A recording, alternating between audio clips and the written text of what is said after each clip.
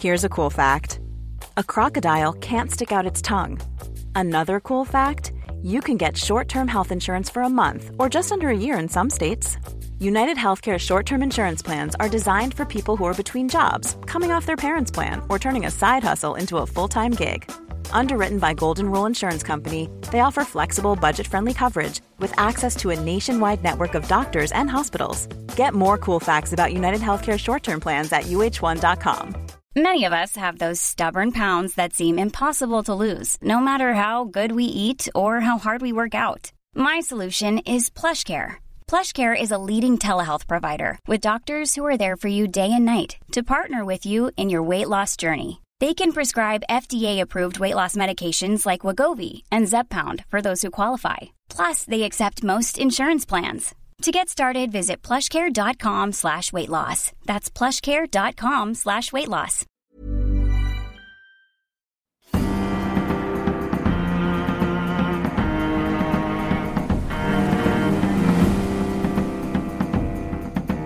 From the Society for Nautical Research in partnership with Lloyd's Register Foundation, I'm Sam Willis, and this is the Mariner's Mirror podcast, the world's #1 podcast dedicated to all of maritime history.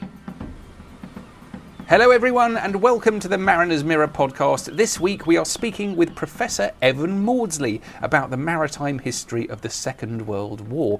Evan recently won the prestigious Anderson Medal, awarded each year by the Society for Nautical Research for an outstanding book on maritime history, in this case for his book The War for the Seas, the maritime history of World War II. It's a standout work because it's the first fully integrated account of a truly global dimension to the war. Evan traces events at sea from the first U-boat operations in 1939 all the way up to the surrender of Japan. He argues that the Allied counterattack involved not just decisive sea battles, but a long struggle to control shipping arteries and to move armies across the sea. Covering all the major actions in the Atlantic and the Pacific Oceans, as well as those in the narrow seas, this book interweaves for the very first time the endeavours of the maritime forces of the British Empire, the United States, Germany, Japan, as well as those of France, Italy and Russia. I spoke to Evan to find out more about this exciting work which challenges our existing understanding of the war. For many years, Evan was Professor of International History at the University of Glasgow and is now Honorary Professorial Research Fellow there.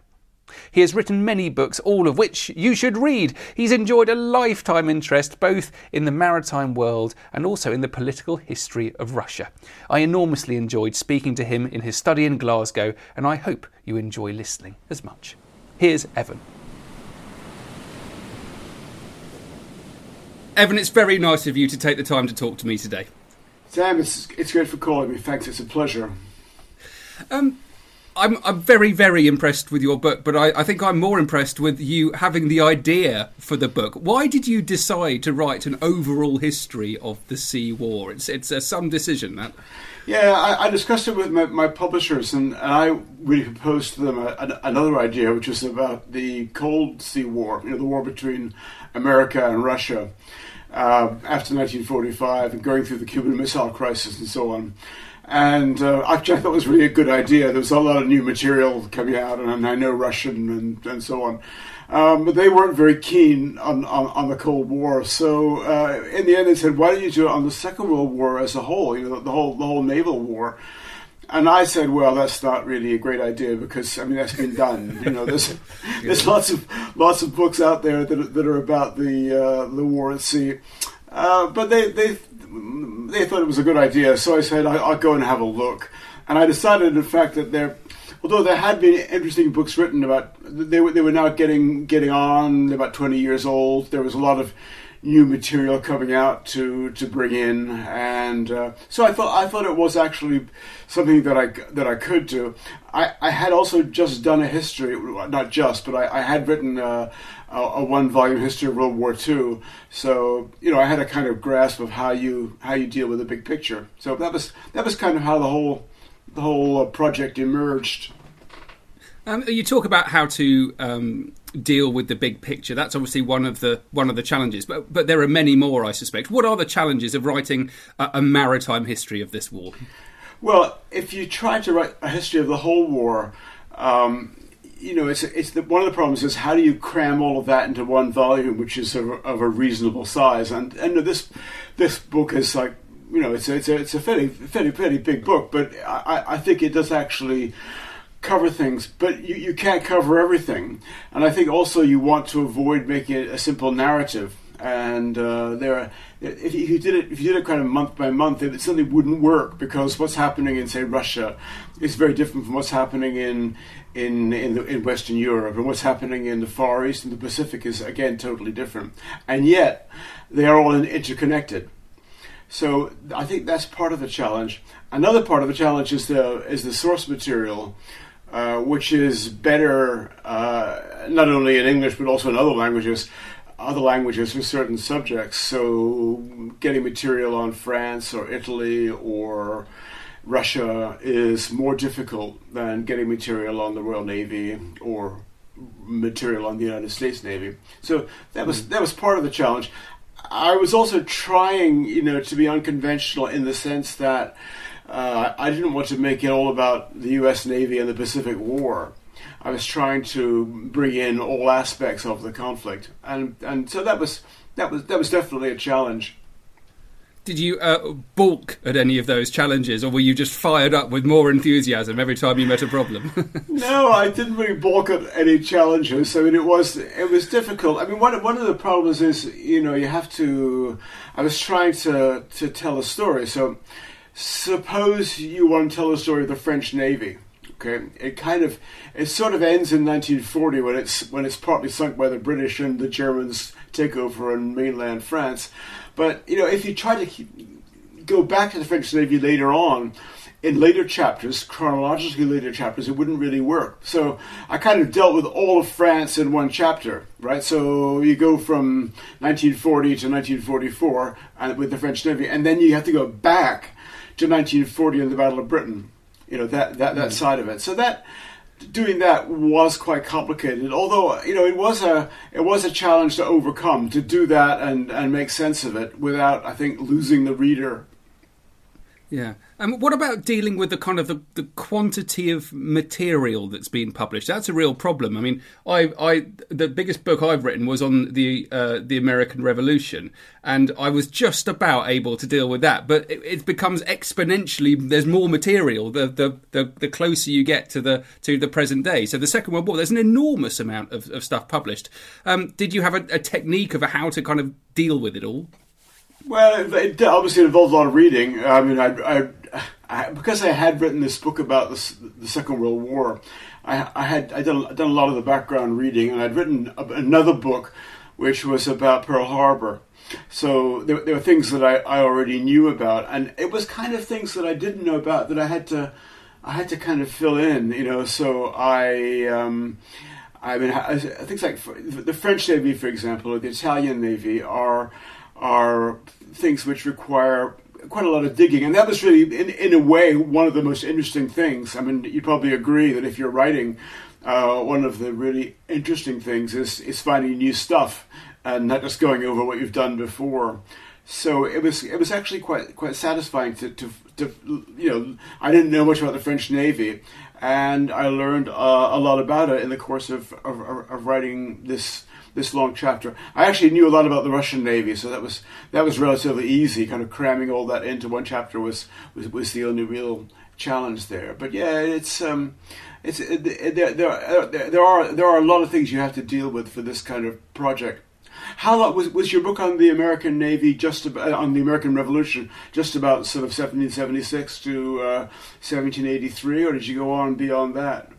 No, it was about to 1783, and it started before 1776. But it was a global approach to it. But it was interesting because I had a decent foundation in my understanding of some navies and some operations of what was happening. But it made me realise what you were just talking about here is that your capacity as a historian to write a book changes or to write any kind of book changes as the longer you are a historian. So it sounds to me like you were able to write this book now, which you may not have been able to write 10 years ago.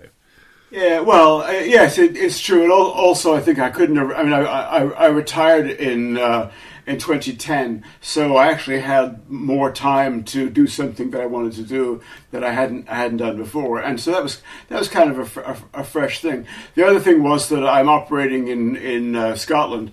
And although I have good library access, and there's a very good national library in Edinburgh, there were limits to what I could actually get, but interlibrary loan's very good, and a lot of stuff's now available on online, obviously, so you can find source material you couldn't before. But I was just going to say, getting back to the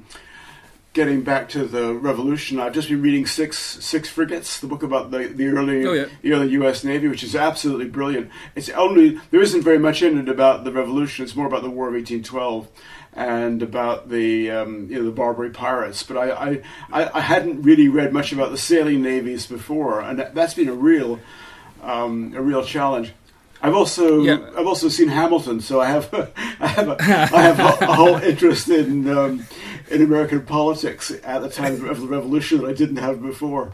Again, it's fascinating the way that the politics kind of played into the birth of the Navy and where the money came from, and it makes you realise how political navies are. Basically, absolutely. You can't do anything without the money. I had no idea, but the Federalists and Republicans were deeply divided about whether America needed a navy at all. You couldn't. The danger was if you got involved in building a navy, then you became a kind of imperial power, which was not what America was all about.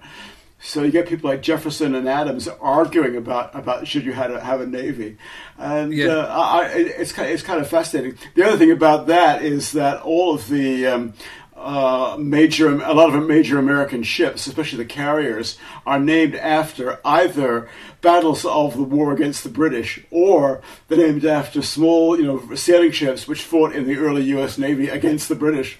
So almost without exception, they all commemorate battles against the British Empire, which is really interesting given the eventual alliance of 1941. Yeah.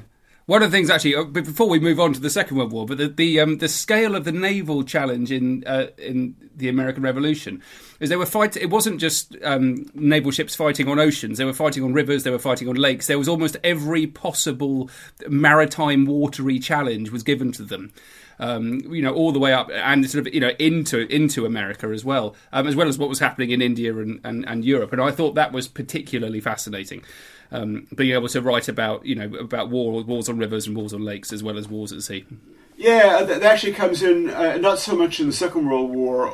The area where it's quite interesting actually is Russia, where there are riverine operations involving river fleets in the Volga, the Dnieper, and elsewhere, and there's a lot of that, and also in the Russian system. Everything has to be moved around over the rivers to actually get from factories to the front, and between go from the Baltic to the Black Sea, or from the Baltic to the White Sea involves using the river system, and so that's interesting. But I mean, the American Civil War is even more interesting for river fighting. Actually, I think that really is fascinating. And what makes you actually realise. This is so important for something like a maritime history of the Second World War, is when you consider an idea like seamanship, it makes you realise how many different aspects to seamanship there are. So there's the seamanship of being able to manoeuvre in rivers, to be able to deal with ice, to be able to operate in deep oceans, and the huge variety of skills and experience that needed to be built up to operate where they needed to. Yes, well, that's right, and I think the other thing about it is that certainly with the U.S. Navy, and I think to a degree to all navies, but especially the U.S. Navy, 95% of these carrier crews had never been to sea before. There was a handful of career officers. I would guess 20, 40. officers on a carrier who actually had any sea experience. There were a few non-commissioned officers, but all the enlisted personnel were, I mean, probably a lot of them had never even seen the sea before, let alone taken a carrier across the Pacific to attack Japan. I mean, I think, I know, that if you think about Mahan, and Mahan talks about, well, how can a country be a major sea power? And one of the critical things for him is that you have a seafaring nation. There's a tradition of working at sea through fisheries or trade or whatever, and that's not really true in the Russian case. It's not really true in the American case either. Britain does have this huge merchant navy, but a lot of the crews by 1943-44 are hostilities only, and they've never been to sea either. So I think that although the skills are really important, but it's what's remarkable about the Allies is they actually train people in those skills, and that includes not only ships at sea, it also includes shipbuilding. Has to be developed with a whole new workforce. So I'm quite interested in that kind of industrial maritime link. How that all fits together. Because one thing which I think that in terms of the British, what Americans in particular I think lose sight of is just how important the merchant navy is. Britain actually has, I don't know, 30 or 40% of world tonnage is actually all under British control before the war starts. And the Americans, it's a continental state, so they really haven't got. They have a shipping industry, but it isn't on the scale of the British. And I think that kind of dimension, likewise the colonial system. The British already have a network of bases all around the globe. When the war starts. So there's more to power, I think, than just ships and the number of battleships and cruisers and destroyers that you have. Yeah, I do. I like this idea about people going to sea not being experienced of it at all, and that's certainly something I've come across in the 18th century and before. A kind of an open-eyed wonder of what they're looking at, and it's really interesting to think that that's the same case in the Second World War. So you can't assume that these guys are all professional sailors.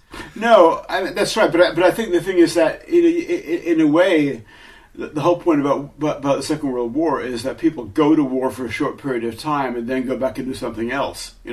Whereas if you're looking at the 18th century, then people are they're really in the ships for life. They go in very young and they have no expectation of going anywhere else. Whereas in the Second World War, it's kind of like if you went.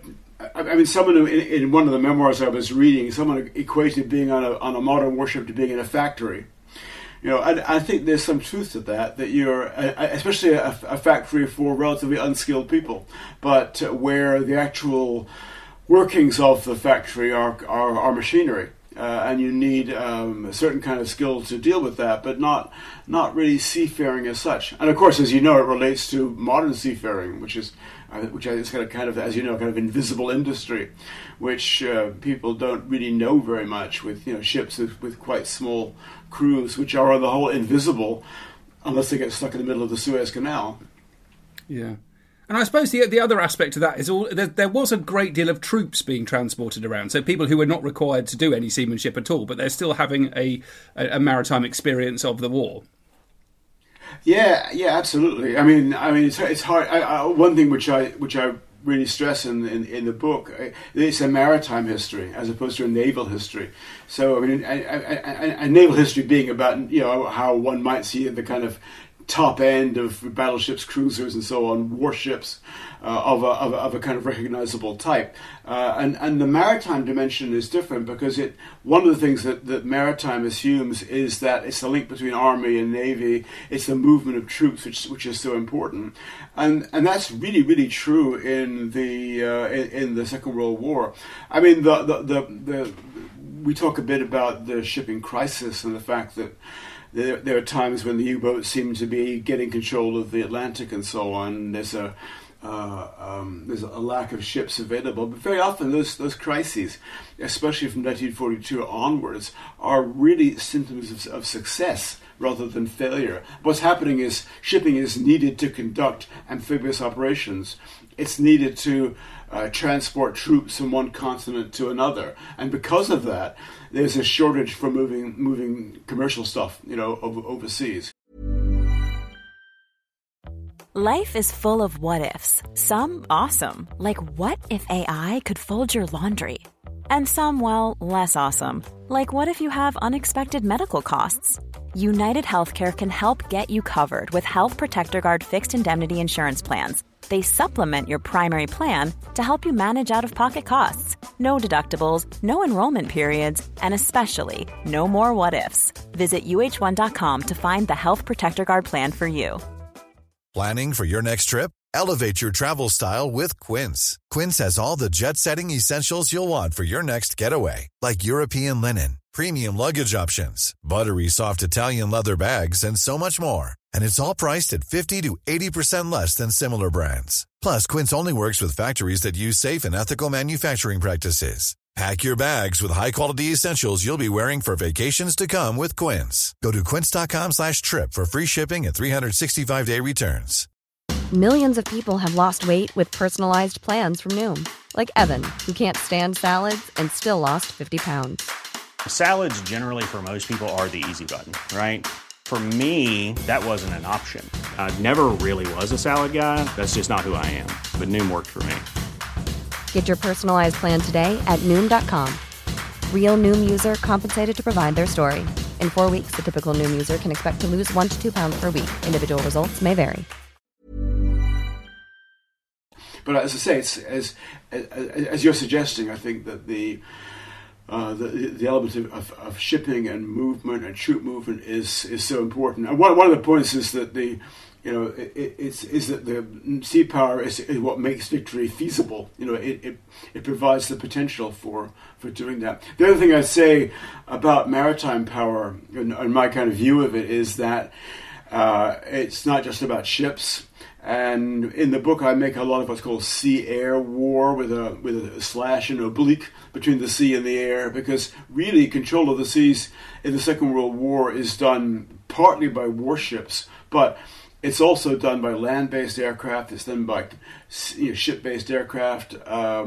It's made possible by the capture of air bases and the building of aircraft carriers. So without saying, as some people might say, that the warship is made obsolete, I would say that in fact it's a system which is so remarkable.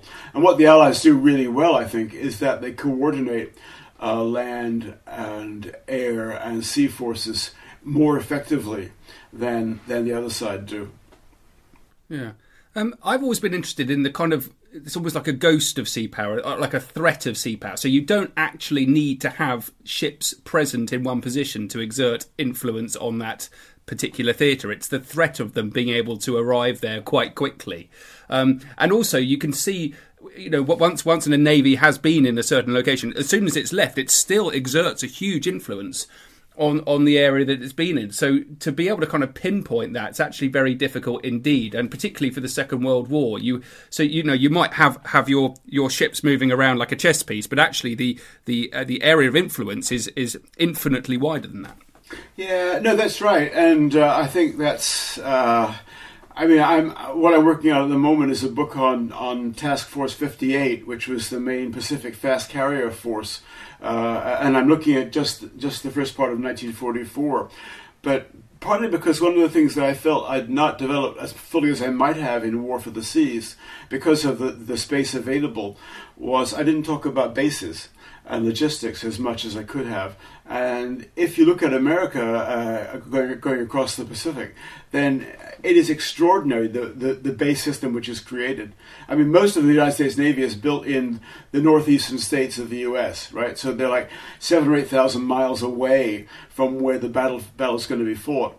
And half of the problem of of American strategy is building a system of bases across the Pacific, where they can eventually attack or blockade Japan from fairly close ranges, and that does involve a huge amount of interaction with the local population and changing the whole nature of the Pacific. But it's true also, I think, in Europe as well, that the navies do have a huge impact.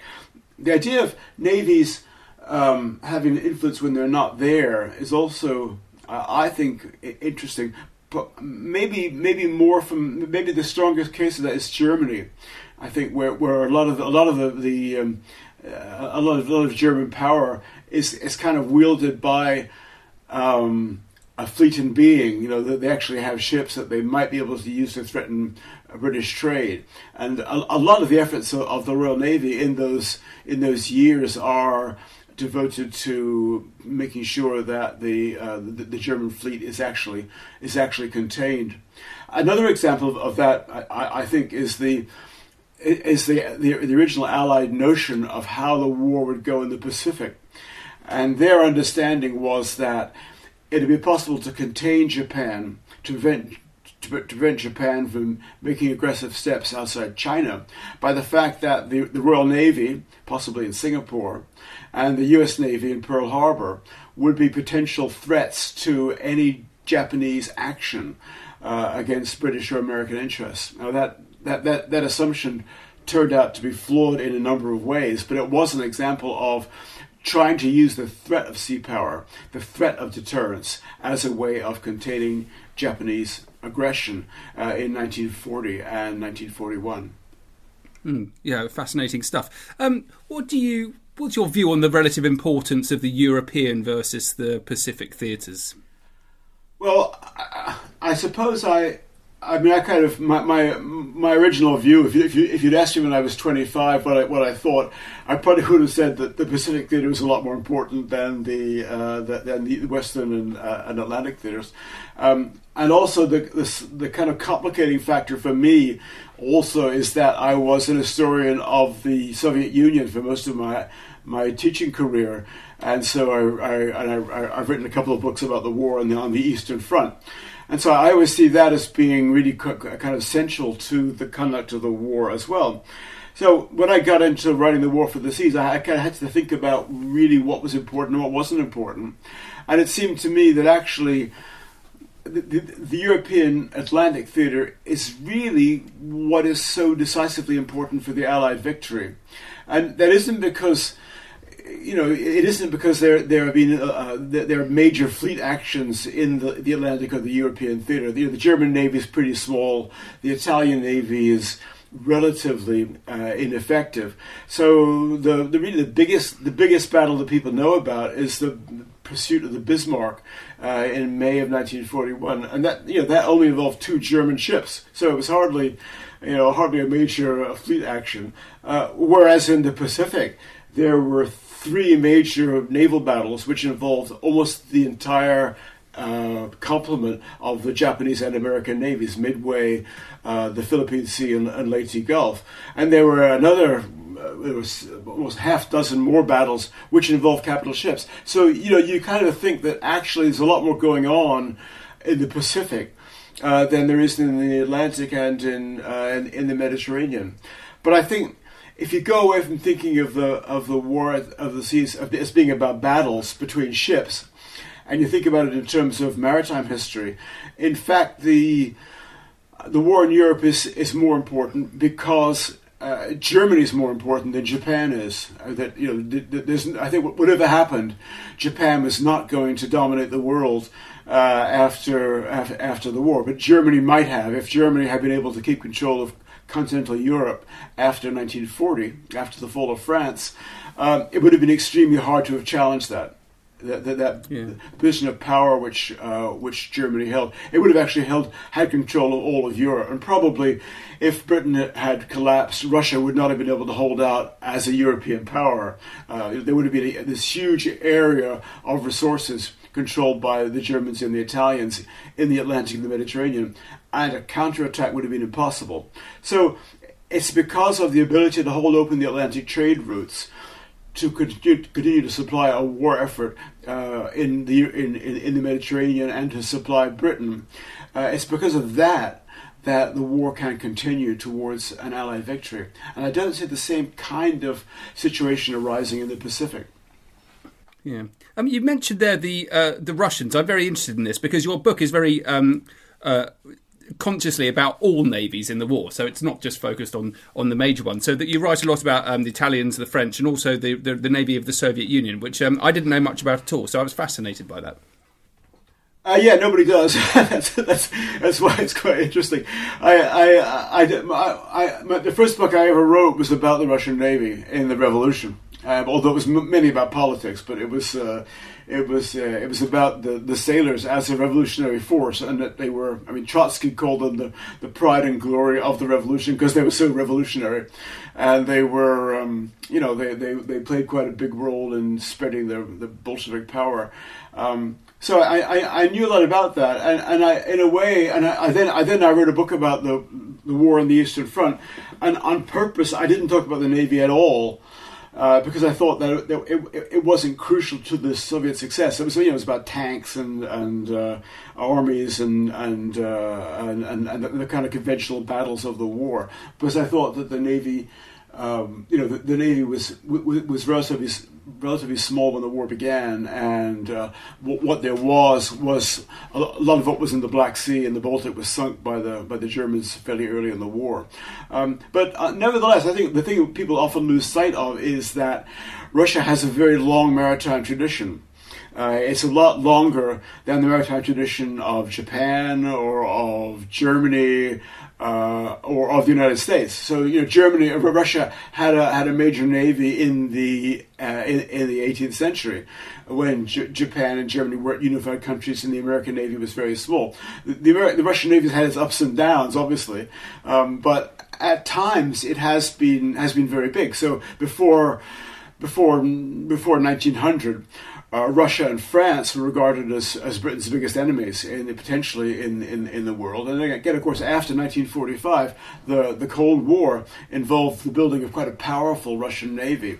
The problem in 1941 was that Russia hadn't recovered from the First World War and the Revolution, and was only beginning a major shipbuilding program. The Navy was quite big in terms of the number of people in it, but in the end, a lot of them, maybe 400,000, fought on the land front, as soldiers rather than as sailors. But it is. I wouldn't say it had a decisive role in winning the war, but I think it was nevertheless.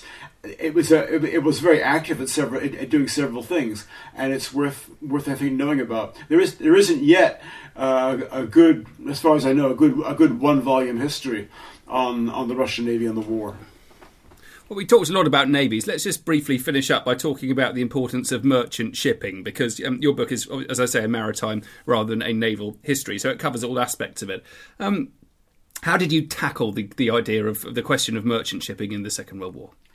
Well, I learned a lot about merchant shipping. Oddly enough, I didn't know much. And when I started, I think if you're interested in naval history, you know about aircraft carriers and cruisers and destroyers, but there's a whole different branch of maritime history of people who are interested in maritime, in merchant navies and so on. And so, I knew kind of the rough outlines, and I do live in Glasgow, which has this very strong maritime tradition of shipbuilding, mostly building merchant ships.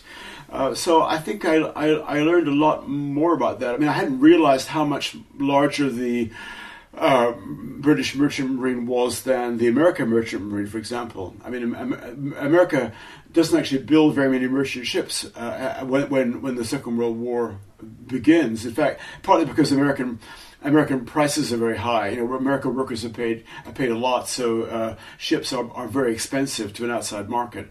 But what's extraordinary, I think, is both how powerful the British Merchant Navy was, how big it was, how extensive it was, how far-reaching it was, how well-organized it was, but also how remarkable it was that the Americans were able, after 1941, to build this huge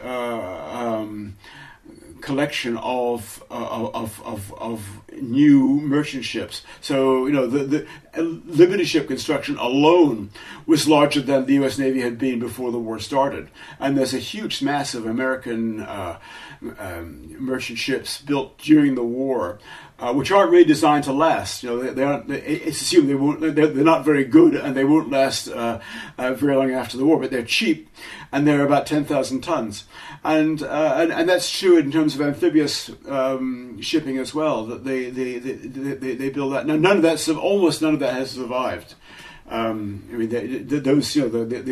This huge amphibious navy built by the Americans wasn't. There are very few ships around here. I mean, there are no LSTs that have survived the war, and it's kind of ephemeral. But I think that is extremely interesting as well. So yeah, I mean, I find the whole convoy organization very interesting as well. How that works, and my general view, I think, was that with the Atlantic War and the war against shipping, that it tends to be exaggerated. On the whole, I think that the British managed fleet escort and anti-submarine warfare very effectively, and the German Navy was relatively weak. I mean, it began building submarines at a really large scale too late. But nevertheless, it was possible for the Allies to keep the Atlantic open, both for merchant shipping and especially for the shipment of troops from west to east throughout the war. And that, to my mind, is what really facilitates the eventual victory of the Allies in the West in the Second World War. I liked what you said about the importance of the Arctic convoys, and saying yes, they were good, but there was also all of the material being shipped in through Vladivostok, around the other way. People didn't know so much about that.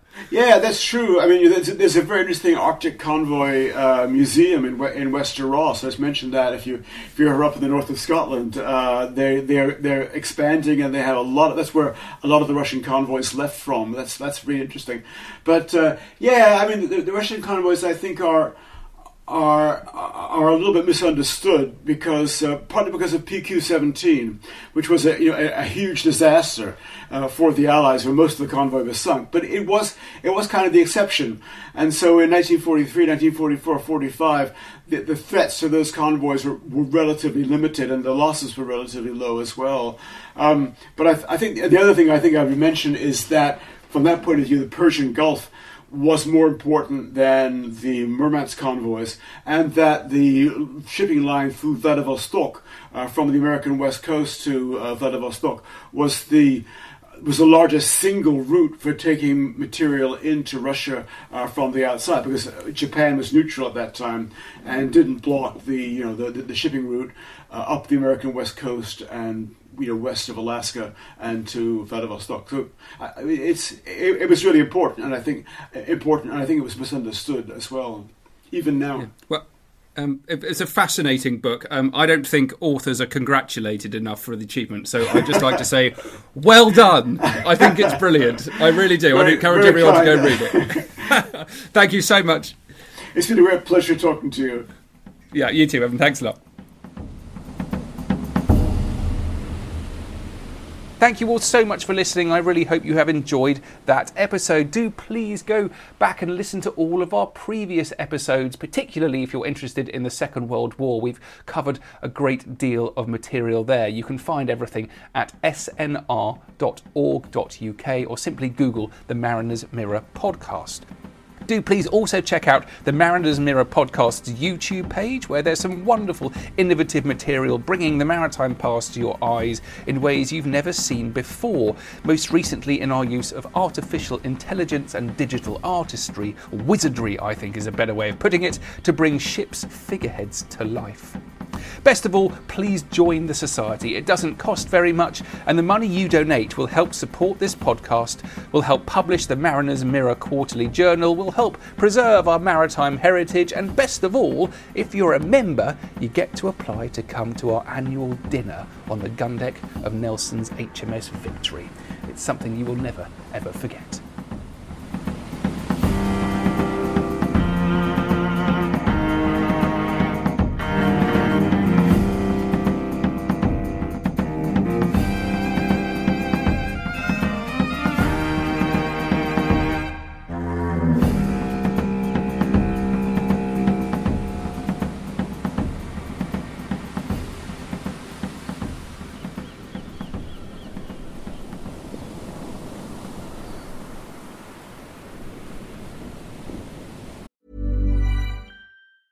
Hey, folks, I'm Mark Maron from the WTF Podcast, and this episode is brought to you by Kleenex Ultra Soft Tissues, your ally to help tackle your allergy symptoms this season. I love the change of seasons, but nobody loves pollen and all those other things floating in the air that make you sneeze during this nice weather. Kleenex Ultra Soft Tissues are hypoallergenic and allergist approved, so fight back against watery eyes and runny noses without worrying about irritating your skin. For this allergy season, grab Kleenex and face allergies head on. Even when we're on a budget, we still deserve nice things. Quince is a place to scoop up stunning high-end goods for 50 to 80% less than similar brands. They have buttery soft cashmere sweaters starting at $50, luxurious Italian leather bags, and so much more. Plus, Quince only works with factories that use safe, ethical, and responsible manufacturing. Get the high-end goods you'll love without the high price tag with Quince. Go to quince.com/style for free shipping and 365-day returns.